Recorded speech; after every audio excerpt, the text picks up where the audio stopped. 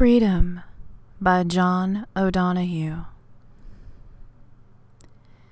As a bird soars high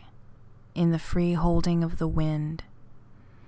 clear of the certainty of ground, opening the imagination of wings into the grace of emptiness, to fulfill new voyagings, may your life awaken to the call of its freedom. As the ocean absolves itself of the expectation of land, approaching only in the form of waves that fill and pleat and fall with such gradual elegance as to make of the limit a sonorous threshold whose music echoes back among the give and strain of memory.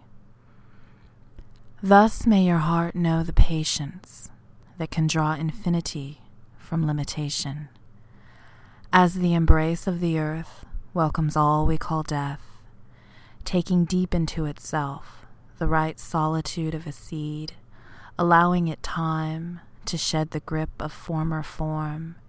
and give way to a deeper generosity that will one day send it forth, a tree into springtime.